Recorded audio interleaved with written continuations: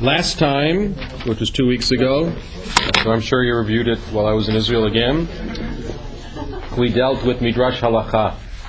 You recall? We dealt with some, how do we know that you say a bracha before the food? And we ultimately did a whole sense of the way Midrash Halacha works, of perhaps this, lo karizeh karizeh, what happens if you take a Sadash Avek, you take a common denominator. What is the common denominator? What happens if it doesn't work this way? And in the end, they basically said it's svara. It's really the logic that if you're going to say a bracha afterwards, you should say a one beforehand. And why was the reason of the svara itself? Anybody remember? So whenever you whenever you get benefit from right. Asur lo le'adam she'yaneh min ha'olam hazeh b'lo bracha. There it is asur, it is forbidden for someone to gain benefit from the world without a bracha. It shows a sense of gratitude, it shows a sense of appreciation. So they couldn't prove it in the end from a biblical verse, which is what they tried to do. V'achalta v'savakta v'erachta is post food, and what they were left with was saying, if it's post food, you say a bracha when you're already satiated, you've already filled. How, in a sense, how much the more so should you say a bracha before you eat when you are starving? And therefore, you want to give appreciation. That's really, that whole section, as I said, was in a mode of language, which is Talmudic, but really Midrash Halacha, which tries to get either to the core of the halachic practice or substantiates the halachic practice. In that realm. And that's what we did last time. As you recall, I took you through it rather slowly because of the language. I presume it came out on the tape so people could follow it. And we're now ready to move on. So in this book, we're on page 155 with the Gimel. I don't know the other book, so if somebody want to... 240. 240 at the top of the page. And 35A5 in the article. It's like the old synagogues where they had 3 different machzorim. You announced the 3 different pages. And the Birnbaum is here, and the Silverman is there. And nobody was looking anyhow. So they're now going to go back to that phrase, Tanu Rabbanan. This concept of everybody needs to be able to recognize that if you're going to gain benefit from the world, you should say so with a bracha. Okay, everybody's okay with this? Yeah. Thank you. So, we're at the Gimel, as you can see, which is Tanu Rabbanan. Somebody want to take? Nessia? Go ahead. תנו רבנן, אסור לאדם שיהנה מן העולם הזה ולא ברכה. וכל הנהנה מן העולם הזה ולא ברכה, מעל. Okay, so they bring the first concept, which is the same one, Tanu Rabbanan. We in a sense, we learned this above. It is forbidden for someone to take benefit from the world without a bracha. And then now they add something. And everyone who does so, ma'al. What is ma'al? Trespass. What's on trespass? To trespass. One of the Talmud Mishnah collections, and one of therefore the Talmuds, is Me'ilah. There's a whole Talmudic book on it. Me'ilah is literally to take something which is kodesh and to profane it. Okay, to an animal which has been decreed for the temple, and you use it inappropriately for your own work. Something which had been dedicated to the temple, money or otherwise, and you trespass by making that chol and by using it in your commerce. If it has been made kodesh and sanctified through the procedures of giving it to the temple precincts, it has to remain as such. You're not allowed to use it. It doesn't belong to you. It belongs to the temple already. So let's look at it's an interesting word, ma'al, here. So it's not just asur, okay? It's not just forbidden in a ritual sense, but it's actually considered to be trespassing in a concept of sanctification. So why would they use the word ma'al in this case? Why do you think? permission from God. Right. This belongs to God. The food that you eat, or the bread that you're going to have, or the apple that you're going to eat, really belongs to God. It doesn't become yours as such to be able to use until you say a bracha. So it's a fascinating use of the word, because it takes it out of that sense of kodesh and makes it chol. You're allowed to use it if you say a bracha, because then you've acknowledged God. Same thing if you've given an animal to the temple precincts, okay, or something sanctified, you have to, and you're going to use it, you have to redeem it, actually give 1/5 more of its charge, and take that money to Jerusalem and buy whatever it is there that you need to take care of. So you can only use it when you make it whole. When you profane it, the same thing here. So it's an interesting use of the word. It's fascinating, in fact, from the point of view, because they know this is a terminus technicus. This is a specific technical term in ritual concepts, and they knew why they were using it. And if they don't catch it, you lose, in a sense, the essence of the statement. Okay? Now, what happens, okay, that you make a mistake? You didn't say the bracha. You're supposed to say the bracha, but now you didn't. Well, if in a legal way, in the ritual sense now, that's a problem, right? What do? Say the bracha twice the next time you're doing that? Okay, if you miss Shemona Esrei, if you miss davening, you say Shemona Esrei twice the next time. There is a way of making up things. If you're supposed to bring a korban, a sacrifice, and you don't bring it, you have what's known as tashlumim. You get a second chance. So you take an apple out of the refrigerator, you don't say the bracha, what do you do now? Let's see. Don't eat it, and I'll spit it out, right? Okay? Mai takante means, how do you fix it, literally? Okay? Yelech etzel chacham. Who's a chacham? Your rabbi. Go ask your rabbi. It's famous words, right? Then you pick your rabbi, and if you don't like that answer, you pick another rabbi. Today you go onto Google, and you try to figure out which answer you like, and yeah, so, right, tell me about it. So, now, this doesn't say Rav, it says Chacham, interestingly enough, of course, meaning, go ask a sage, the Chachamim, right? Go ask a sage. That's what I need now with somebody knocking on my door. I was supposed to eat the apple and I didn't say a bracha, what do I do? What was that? It's 2 in the morning. 2 in the morning. Yeah. The answer was, then the response of the Talmud is, what can the Chacham do? What's he going to say to you? Oh, it's too late. Well, next time you take it out of the refrigerator, remember to say the My takante, what can you bring a korban, bring a sacrifice, add a special prayer, get tzedakah, say Hail Marys, and what do you do under these kind of conditions? It's an odd thing.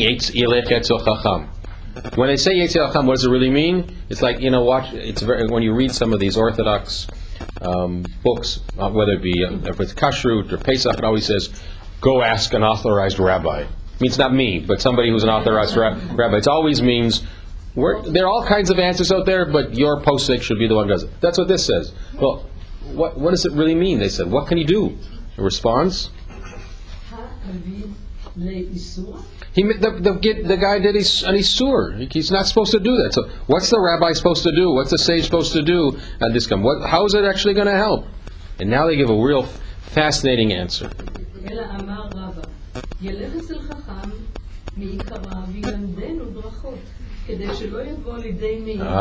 Educators in our midst, this is a great, great statement.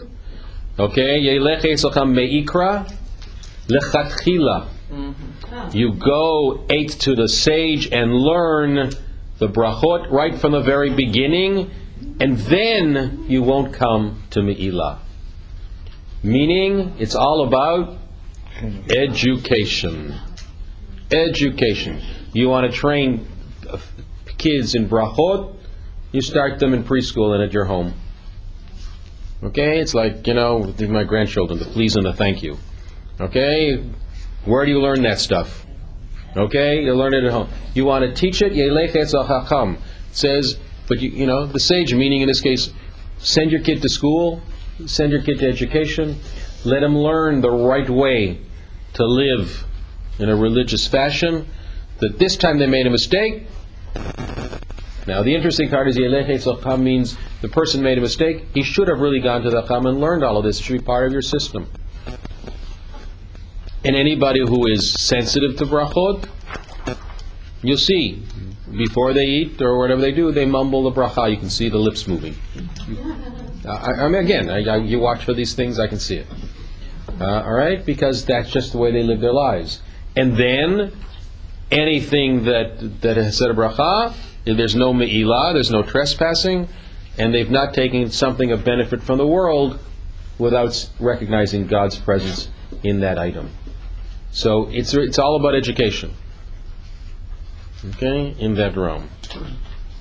אמר רבי יהודה, אמר שמואל, כל הנהנה מן העולם הזה בלא ברכה, כאילו נהנה מקודשי שמיים, שנאמר לשם הארץ ומלואה. כל הנהנה מן העולם הזה בלא ברכה. Okay, anybody who takes benefit from the world without a bracha, כאילו נהנה מקודשי שמיים. How would you define קודשי שמיים? The holiness. The sanctity of heaven. The sanctity parts of heaven. Why? Because God has presented you with this, and you're taking it for granted. The bracha ultimately is not taken for granted. So when you teach kashrut, kashrut isn't simply about going to the store and picking out the right foods. Kashrut ultimately is about his table manners, of saying brachot beforehand and afterwards, of preparation and everything else under the sun. It's all part of an eating system. We talked last year about table fellowship and how important it was in that day and age. It's all part of an eating system in which you express reverence for life, the sense of kiddusha, of holiness, and of acknowledgement that you shouldn't take anything for granted. So it's all part of a system, again. And the system basically says here, if you take something that quote-unquote doesn't belong to you until you make it your own by acknowledging God, it's as if you're taking Mikochei Hashemayim Lashem Ha'aretz Umloa. Who does the earth belong to? God. Lashem Ha'aretz Umloa, who does, simply belongs to this one. Anybody know where that phrase comes from? Very good, Tehillim. Which Tehillim in particular? I think 24. 24, it's all here. 24. Why is 24 important? Why is 24? Where you say it, some of you.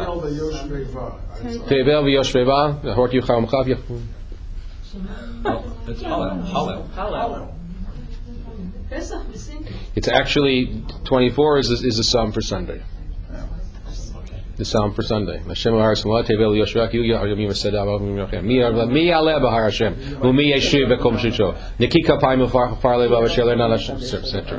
So Sunday mornings is the one you say it. Take a look at it. And we sing it in Pesach. That's not. But that's not Hashem Haaretz U'Meloah. That's going to be your next phrase. Well, that's the problem. Hashem Haaretz U'Meloah is the psalm for Sunday. Right? Who can ascend the mountain of the Lord and accept? He who has clean hands and a pure heart, who takes out God in vain, swearing falsely. There you go. Look it up. Now we're going to come to your statement. What's the next one? Ketiv la'aretz umloah. It says the earth belongs to God. And that's Hallel, right? That one you all sing, right? Hashamayim shamayim la'Hashem. God owns the heavens. Who owns the earth? L'bnei Adam. So I got two verses here. L'Hashem ha'aretz umloah. God owns the earth. And I have one says God is in the heavens and man owns the earth. Can't be both, can it? Lo kasha. We can figure this out, and this is a great way of doing this. Okay, kan, do it again. Sorry, do the last phrase again. Kan. Okay, so one is before the bracha, One is after the bracha. Which one's before? Hashamayim shamayim lashem. And, okay? Or in essence, lashem haaretz umloah, really. Lashem haaretz umloah, everything belongs to God. When you say a bracha, that's when it belongs to you. That's Hashamayim Dashem va'aretz natan livnei adam. Is there a bracha that an Orthodox farmer would make when he is reaping his fields and picking the apples off of his trees? Because he's taking these and making them his until he sells it to you. Good question. The answer is there's no real bracha at that point. Not until you consume it. Okay? Not in the picking, but in the consuming of it is there a bracha. So there's no bracha in terms of when he plants it, because he doesn't know if it's going to grow.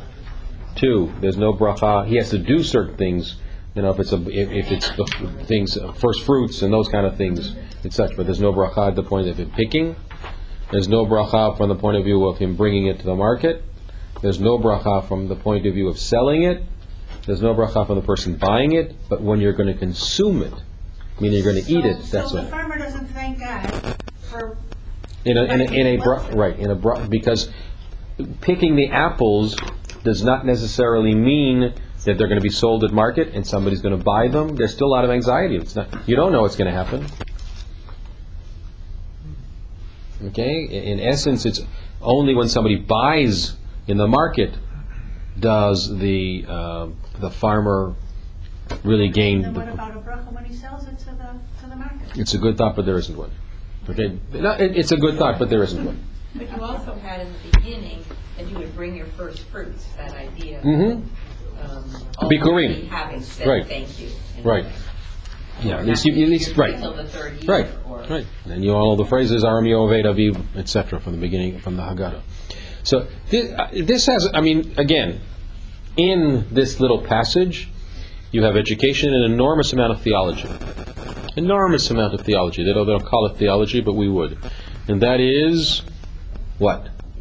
We're temporary on this earth. Don't take anything for granted. Everything comes from the Kodesh Baruch Hu. It belongs to you. You don't have to you can gain benefit from this world. We're not ones who believe in ascetic kind of lives. We live in community.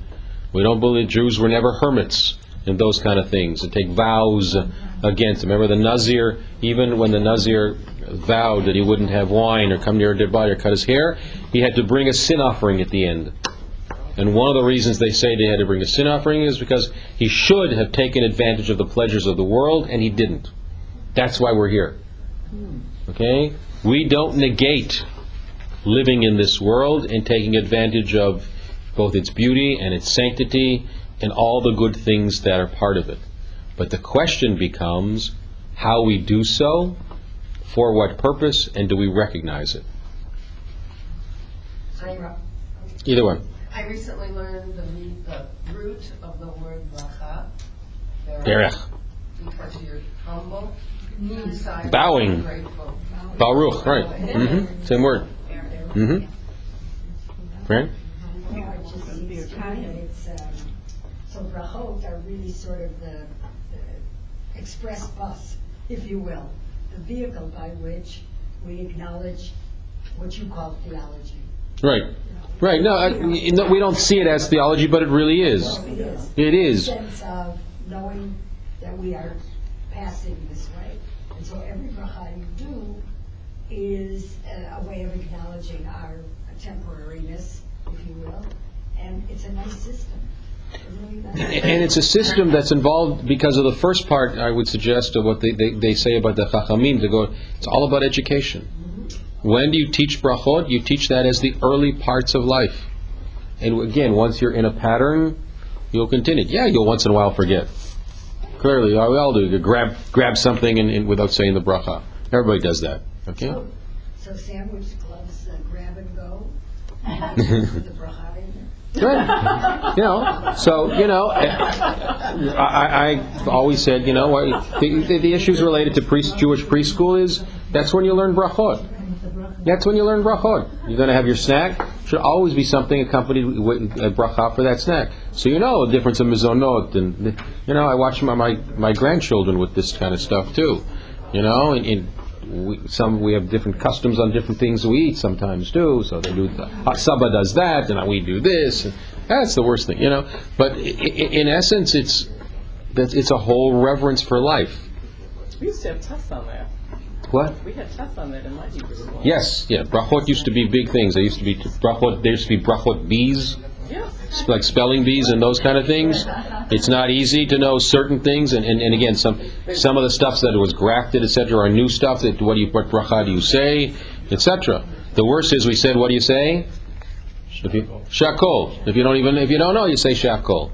So but it's a recognition. So I agree with you. There's an enormous amount of education and theology attached here, but they don't call it that. The Talmud just goes on to make halacha issues and this one and that one.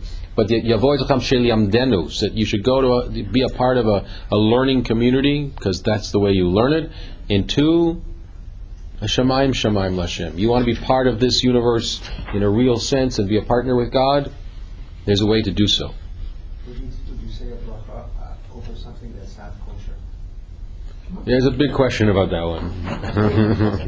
You say a bracha over something that's not kosher. The answer, I think, officially is yes, but it depends under what conditions. Yeah, I mean, it's a...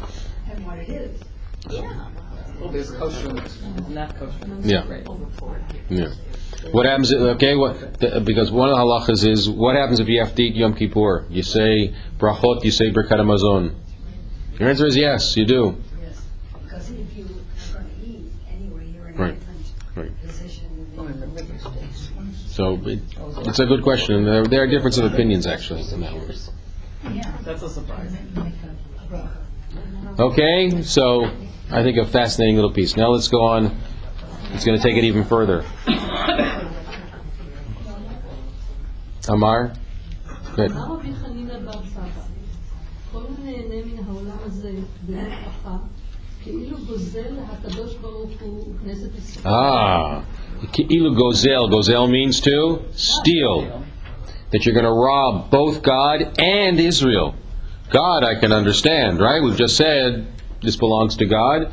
You haven't been given permission to really use it, eat it, partake of it, because you haven't done bracha. But Knesset Yisrael, meaning an entire peoplehood, this is what I've called the vertical and the horizontal axes. We as a Jewish people have a vertical axis, as I would call it, which is a theology, which is a recognition of a faith. We also have a horizontal axis, which is our peoplehood concept. Okay, and that's a very important part of who we are as well. And some people are motivated by the peoplehood part. Some people are motivated by the religious part. There's room for both of them, needless to say. In Hebrew today, the word ma'al, me'ilah, is also the same thing. Yeah. Yeah. It's a Talmudic term that's been translated, yes. You can say it in terms of ma'al, almost trespass the emunah, the bitachon of the kahal, of the faith of the community.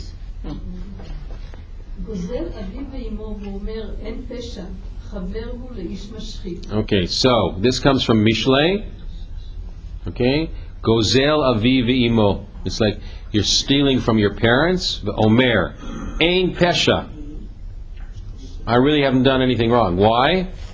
It's my parents. It's going to belong to me anyhow, right? If I don't steal it now, I'll get it in Yerusha. I might as well take it now. Chaverhu le'ish mashchit. He is part of a community of destructive people. All right, so after all, so if I'm stealing from the Kodesh Baruch Hu, it really belongs to me anyhow. It's here, I've worked for it, etc.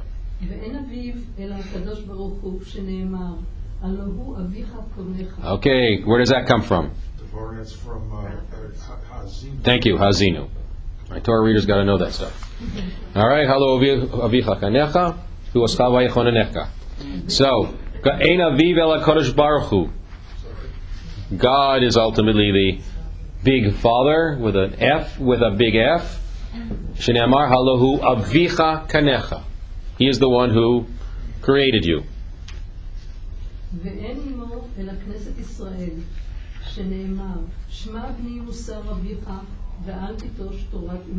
Great verse from Mishlei, which says, Shma bini, listen, your child, son, to Musar Avicha, to the teachings of your father.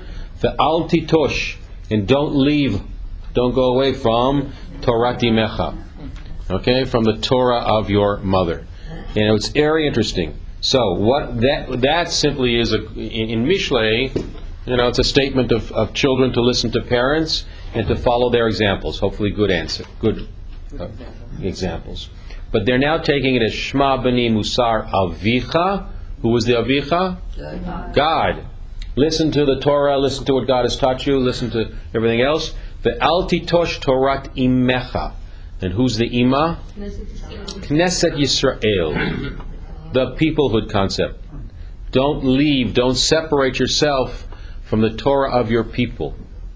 Okay, so when you want to teach almost anything today, it used to be, if you could stand on the pulpit and talk about Shabbos or kosher things, it's geschriben. The Torah says so. That was enough of an answer. Unfortunately, in today's world, that's not enough of an answer.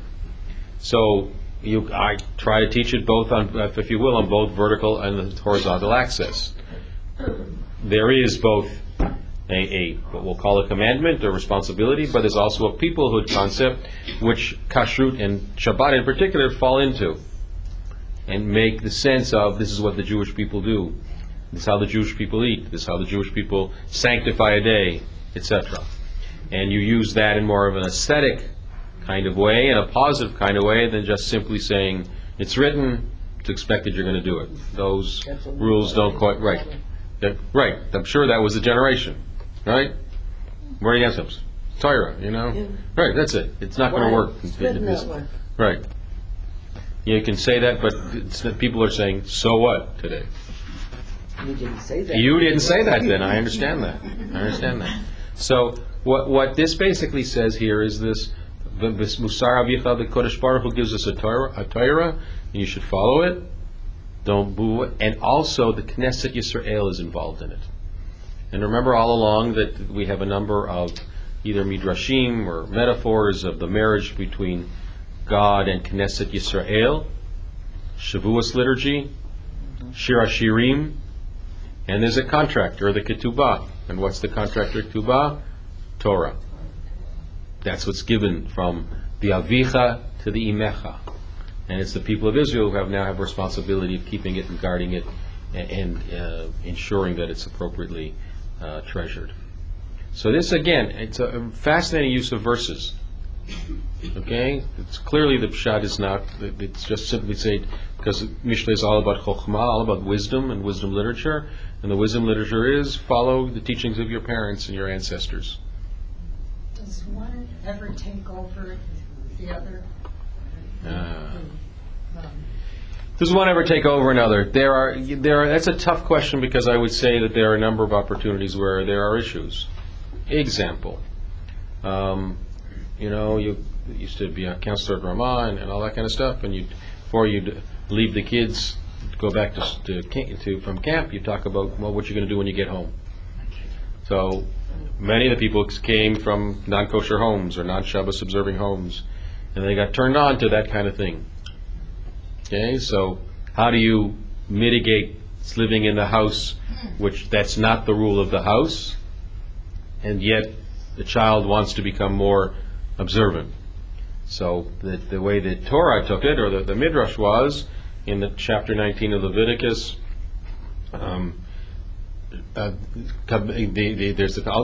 it talks about you have to keep respect for your parents, and keep the Sabbaths. And what the Midrash or Rashi brings is that ultimately you and your parent are responsible for keeping the Shabbat. You don't in that case have to listen to your parent if you're going to desecrate the Shabbat. Now, that's a very tough thing because that means a household that's divided, etc. So you try to mitigate that through various things. There are other times where Knesset Yisrael becomes more important. I was teaching yesterday about what's the concept of a mumar. A mumar is somebody who ultimately leaves Judaism or remains within Judaism but cannot in any way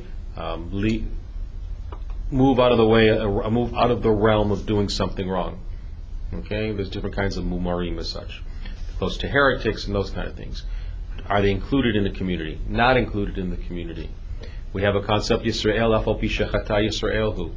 An Israelite, even if he sins, is still an Israelite. They're never thrown out of the community. And on the other hand, are there boundary issues where you go beyond that boundary and you're out? I think most people would say today that the boundary issue is Jews for Jesus or Messianic Jews. Once you believe in Jesus, you've taken yourself out of the community. But what happens if, for instance, someone, and I was studying this with somebody yesterday, what happens if somebody raised Jewish, then converts to another thing and then wants to come back? Can you allow him back? How do you allow him back, etc.? Boundaries are a little more flexible. You could just say, Yisrael afal pi shechata Yisraelhu. He sinned, but he's come back, nothing. Or do you say because he left the boundary and moved outside the boundary, he has to have the responsibility of doing rituals to be back in the boundary, a reconversion, a reaffirmation, or going to the mikveh, whatever the case may be. So there is a tension, I would suggest, between Knesset Yisrael and the Kodesh Baruch Hu in that sense, which is more important. In our society today, in Jewish life, you are finding more and more people being involved in the peoplehood concept. The phrase peoplehood is a very interesting one. It's being used all over the place. That's what Birthright's about. That's what the I Center's about, etc. There is no good Hebrew word for peoplehood. Amiyut is what's used. Amiyut. It's a modern Hebrew word. It's not a value concept. They had to make up a word, which means it's not necessarily part of the ancient way of understanding. It was just accepted you were part of Knesset Yisrael. Today, where people's identities are fluid, and you have to give them positive experiences in order to bring them back, peoplehood has become the new Jewish continuity concept. Because the religious thing is just too difficult to teach and too difficult to deal with in a number of communities. And the peoplehood concept, as strong as it is, then leads to, all right, then what about your fellow Jew and your particularism and your fellow human being universalism and the state of Israel and whether you think it's doing the right thing or not? It's not so simple either. So I would define this faith and the peoplehood as two parts of Jewish life, the vertical and the horizontal. One of the reasons we have difficulty, believe it or not, in interfaith dialogue with Christians is because they really don't get it. They don't have a peoplehood concept. They have a faith concept but not a peoplehood concept. And take away the issues of the state of Israel, it would actually be easier to dialogue with Muslims because they do have one. The ummah that they have is a peoplehood concept in addition to having a faith concept. And they are much closer to us in these kind of things. But we've got something that's kind of the elephant in the room whenever we talk to Muslims, needless to say. So I would say to you that there are times one takes precedence over the other, but today it's a continual struggle which one becomes more important in this realm. People ask me, both of them are very important, and you may want to stress one over the other at certain times. For instance, pikuach nefesh tochesh Shabbat. If someone's life is at stake, forget about Shabbos. You don't have okay. On the other hand, Shabbos is, as Chadam says, more than the Jews kept, Israel kept the Shabbat kept the Jewish people. So you have these contexts, and in the society in which we live, where as the identities are unbelievably fluid, and people continue to find themselves in different identities and in different socio-economic kind of issues, people has become a very important part of the educational system everywhere, specifically dealing with Israel education, but even I would say in almost all kinds of education too. And again, the buzzwords, Betsy and I go back to Jewish continuity. Remember that statement? We were part of conferences then. You don't hear that anymore. Now it's a lot about peoplehood. We don't want to consider You don't hear Jewish continuity? No, that's not a buzzword anymore. Am I correct? Yeah. In the 90s, that was the buzzword. After the 80s came out with the interfaith marriage system, it was all about Jewish continuity. Conferences. Renaissance and renewal. Renaissance and renewal. I was on that pillar, yes, too. Remember? We did a lot of, in those cases, the UJC days of Renaissance and renewal pillars, right? But you don't hear that anymore. You hear peoplehood. That's become the new motto. Whether it'll stay, and birthright has a lot to do with that. Whether it'll stay or will move to something else in the future, I don't know. There's no saving grace of anything right now. It's a very tough situation to keep people Jewish in that realm. So I would say that, yes, there are times when they're in conflict. There are times when one takes supremacy over the other. And the question is, are they two parallel roads or are they two intersecting roads? I see them as two intersecting roads. Isn't that the emphasis in the Reconstructionist movement? The Reconstructionist movement would be fair to say that at least Kaplan's concept of Reconstructionism was a whole sense of peoplehood as the main thing, yes. Reconstruction has undergone its own Reconstructionism. I don't know where it is right now. Depends on the synagogue to a large extent. But yes, he was much more of a peoplehood concept. Correct. Anybody else? Yes. In this quotation that we're dealing with, I'm reading that Musar and Torah are equal. But the word Musar has taken on new meaning today, correct? Well, there's a whole methodology of Musar, Right. okay, which is piety, ethics, appropriate conduct. Okay? It's still the same word in that sense, because that's what it means. Musar avicha can be the good ethics, the good conduct of your father. But Musar, probably then it meant the teachings, and I don't think that's... So it was a word that's been transformed a little bit into a certain kind of literature, but its basic foundation or emphasis of being both teaching and appropriate ethics and behavior, I think, is still there.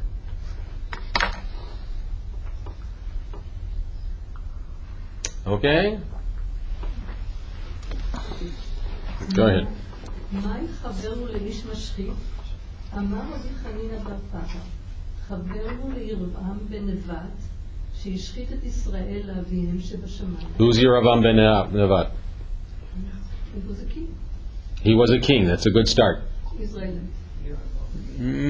Who was Yeravam ben Nevat? Where's Franco? The first split off. You're looking. Okay. Oh, he was the one that when the kingdom split. Thank you.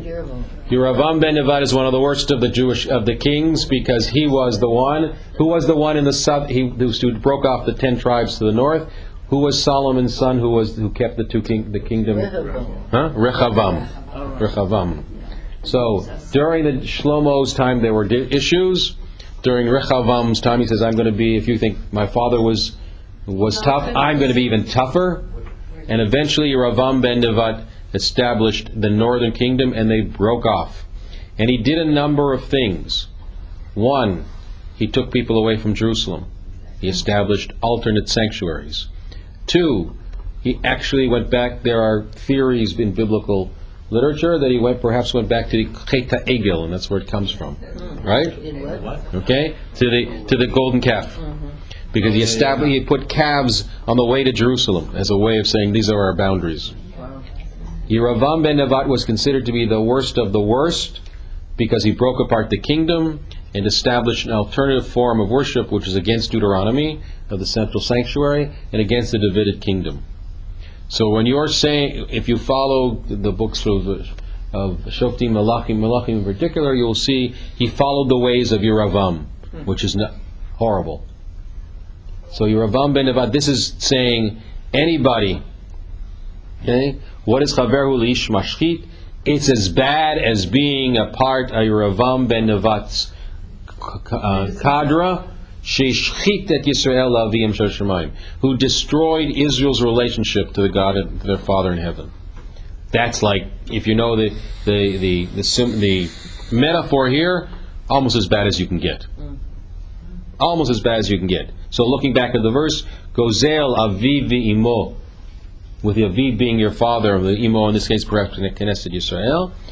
Omer ein pasha, I haven't really done anything wrong. Chaverhu leish mashchit. It's as if he's as bad as Yeravam ben Nevat.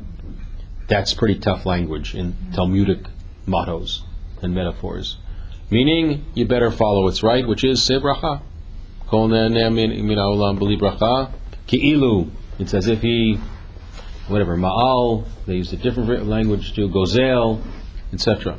So under these kind of conditions, don't put yourself into the kadra Yeravam Nevat. Learn brachot, say them, all will be good with your life and the world.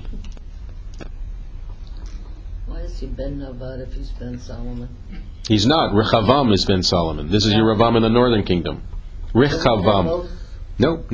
He's a totally separate person. Oh, okay. Rechavam was Solomon's son who sat on the throne afterwards. Yeravam was the rebel who led the northern kingdoms in the north. Is the English Jeroboam. Okay. What? Tax collector. They picked taxes. They made sure nothing went to Jerusalem. That was the big key. That's why he was so bad. To the Malachim, in the book of Malachim, any person who does not take Jerusalem as the central shrine and sanctuary, and anybody who allows idol worship, is the worst possible thing. So they're written in the Deuteronomics kind of style, which is central sanctuary and the worship of one God.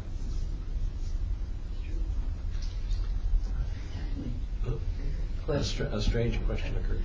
Yeah. What about saying a different bracha? That is, what if it's not example? You're on the table with Christians, and they make a thank you God for the food. It's not a bracha per se, but it's a. Does that count? Does it count? I haven't asked lately. Go ask the Chacham. The answer is, from a ritual point of view, is it appropriate to say Amen first of all? Okay, because normally, okay. So I would say, as long as in the name of the Son, the Father, and the Holy Ghost. I'm not sure I'd say Amen to that. Right. Okay, but a simple thing. The answer is in interfaith relationships. I would say absolutely yes. Okay. I would say absolutely yes. But I would also say my own bracha too, of my own tradition. That's not my tradition necessarily.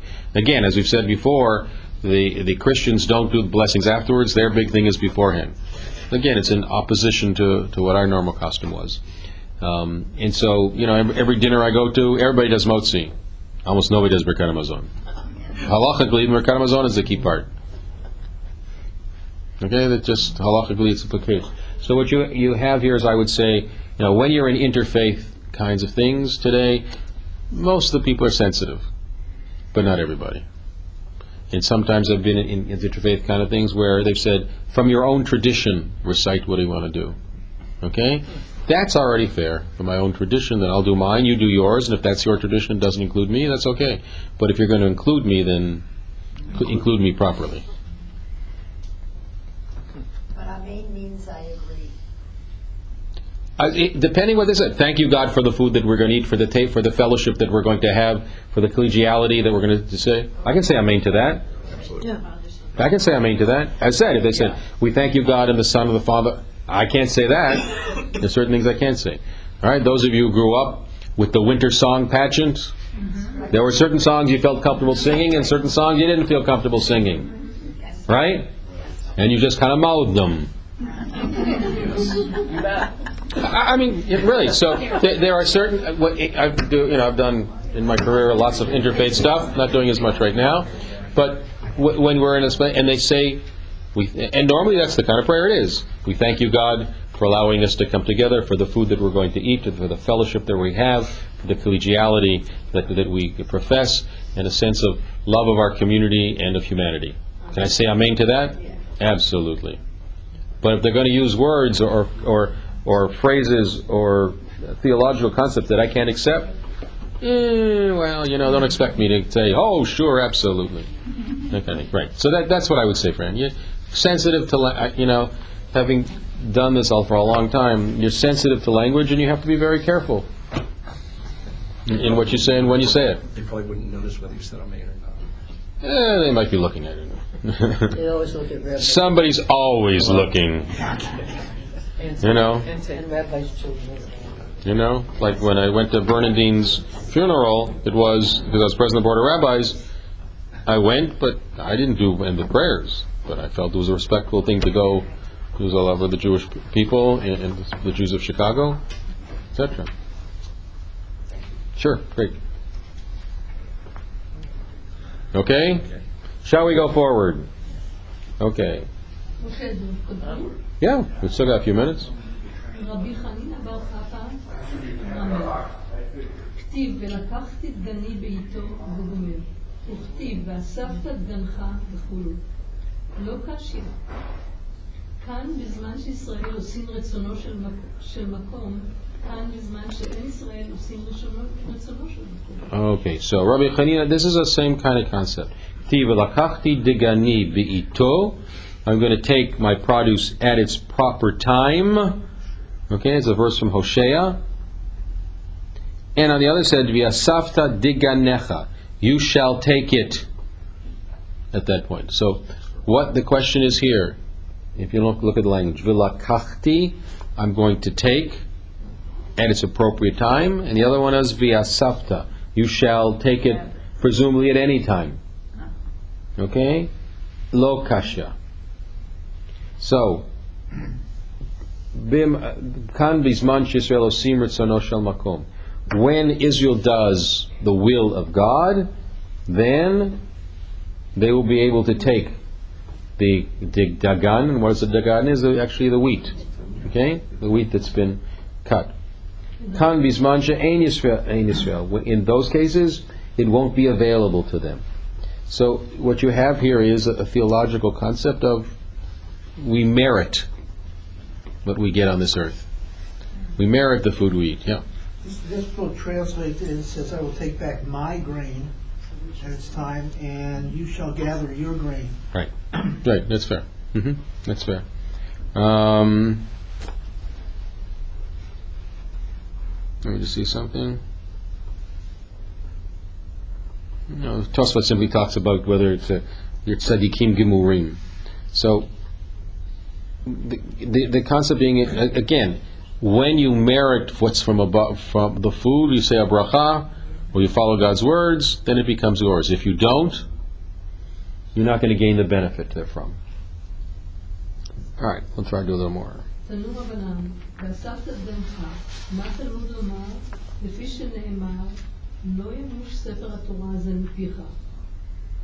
יכול דברים ככתבן תלמוד לומר, ואספת דגנך, הנהג בהם מנהג דרך ארץ. דברי רבי ישמעאל, רבי שמעון בן יוחאי אומר, אפשר אדם חורש בשעת חרישה, וזורע בשעת זריעה, וקוצר בשעת קצירה, ודש בשעת דשה, וזורע בשעת הרוח, תורה מדעי עליה, אלא בזמן שישראל עושים רצונו של מקום, מלאכתם נעשית על ידי אחרים, שנאמר, ועמדו זרים וראו צונפם וגומר. ובזמן שאין ישראל עושים רצונו של מקום, מלאכתם נעשית על ידי עצמן, שנאמר, Okay, all right. This is a long piece, but it's a very interesting piece too. Tanu Rabbanan, v'asafta diganecha. You shall officially, gather your crops, your wheat. What does it mean? Lefi shenemar lo yamush Torah sefer hazeh mipicha. Meaning, you're supposed to study Torah yomam v'layla. Okay? Yakhol devarim kichtavan. How is it possible to do both? If you work in the field, you work in the field. That's a full-time job. If you study Torah, presumably, it's a full-time job. How is it possible to do both appropriately at the very same time? Talmud lomar v'asavta diganecha hanheg bahen minhad derech eretz. All right, let's spend a couple minutes on that phrase. What is derech eretz? Manners. Okay. Most of us have derech eretz means you have manners and respect. Okay, in what's known as the Masechtot Tanot, in the small tractates of the Bible, of the Talmud, there is a derech eretz. There's a Masechet derech eretz and derech eretz rabbah, etc. How do you respect somebody? But that's not officially what derech eretz meant. Not in Pirkei Avot. It's Torah im derech eretz. What does Torah im derech eretz means? The way of the world. And the way of the world to them meant work. Torah im derech eretz was not merely, it became a later etymology to be respect, but its original concept was work. So Rabbi Yishmael basically says, V'asavta deganecha hanheg bahem minhag derech eretz. You will be able to do this in the same way as when you have to give time to gathering the wheat, you'll give time to gathering the wheat. But at the same time, lo yemush Torah mipicha. When you have times to study, go and study. Right? One of the mottos of YU, Yeshiva University, is Torah im derech eretz. So this is one of the sort of proof texts for why the Haredim should be more integrated Correct. in society. Absolutely. Instead of saying, It is. We have to be in the yeshiva all day. Correct. Right. Correct. Right? YU is based on the concept of both work and study.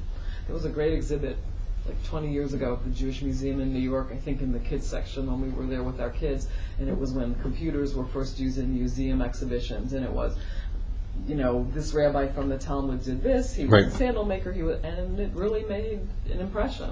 This was not their full-time job. It was only later in the Middle Ages the rabbis became full-time employees. It was not. In Israel. Israel's a whole different issue, right? Now, Shimon Bar Yochai is, of course, a very interesting person. Okay, student of Rabbi Akiva. He's the one, if you remember the story, who was persecuted, ran away with his son, hid in the cave, lived that way supposedly did the Zohar, eventually came out of the cave, saw the people were working and saying, this doesn't make sense, you're studying Torah. They were sent back to the cave. Shimon Bar Yochai eventually learned his job, learned his task, and said this person's doing, when they came back out again, that they're going to, this person at least working God's land in order to give back to God. His son never did, and the son was sent out to the cave again once more. It's a story that's supposed to show you that Torah itself can be you can be very passionate about it, but you have to live in this world. You have to live in this world. So very fact, of course, the story is that Rabbi Shimon Bar Yochai was on Meron and Lag BaOmer and all that kind of stuff too. What? Bar Yochai, Ashrecha. Yeah, right. That's the same way. So what does he say here? Yeshar Adam Choresh Bishat Harisha. Okay, that you're going to thresh at the time of threshing. Zoreya Bishat Zriya. Okay, to plant at the time of the proper planting. Kotzer. Kotzer is to cut. Bishat Ketzira. Dash. Dash is really to thresh. Bishat Disha. Vizoreh. Zoreh means to spread it. Bishat Haruach. Torah Matehei Aleha. Well, if you're going to do all that, when do you have even a chance to study Torah? All right? How is it possible? All right? What Rabbi Shimon Bar Yochai really wants people to do is study Torah. If you're going to be involved in your daily passion, work and everything else, you're not going to have time to be able to do that. So what does he say? Bisman Yisrael osim ritzono shel makom. When Israel does the will of God, melachtan naset ayedei acherim. You'll have others do the work for you. The work will get done, but you don't have to do it. Remember, Shimon Bar Yochai was passionate about Torah. Okay, his view wasn't accepted. Shene'amar ve'amdu zarim v'ra'u tzonechem. That will be, in a sense, a blessing. Yeshayahu, 61st chapter, that others will take care of your tzon, of your sheep. Vizman she'ein Yisrael osin ritzono shel makom. When they don't do God's will, melachtan naset ayedei asman. Then they're going to have to do their own work. How do I know? V'asafta deganecha. You're going to have to create the opportunities to get ready yourself. This is, again, the minhag derech eretz is a very important concept because it does relate to today. It's not just respect, but in Talmudic terms or in rabbinic terms, it was a whole sense of what it means to be a member of this world in a real life situation, which was both to study Torah and to work. Shimon Bar Yochai was clearly on the study of Torah part. You can see Yishmael was, again, it's not surprising, who was Rabbi Shimon Bar Yochai's teacher? Rabbi Akiva. So this is a disagreement between Rabbi Akiva and Rabbi Yishmael, which is not unusual whatsoever. Rabbi Akiva lived his whole life through Torah. Okay? So we'll stop there right now, but you can see already that they're saying the importance of blessings beforehand is critical to your understanding of the world and how you live it, how your relationship is with God, and even how your relationship is with Knesset Yisrael, with the entire people of Israel. Okay? Thank you. Okay.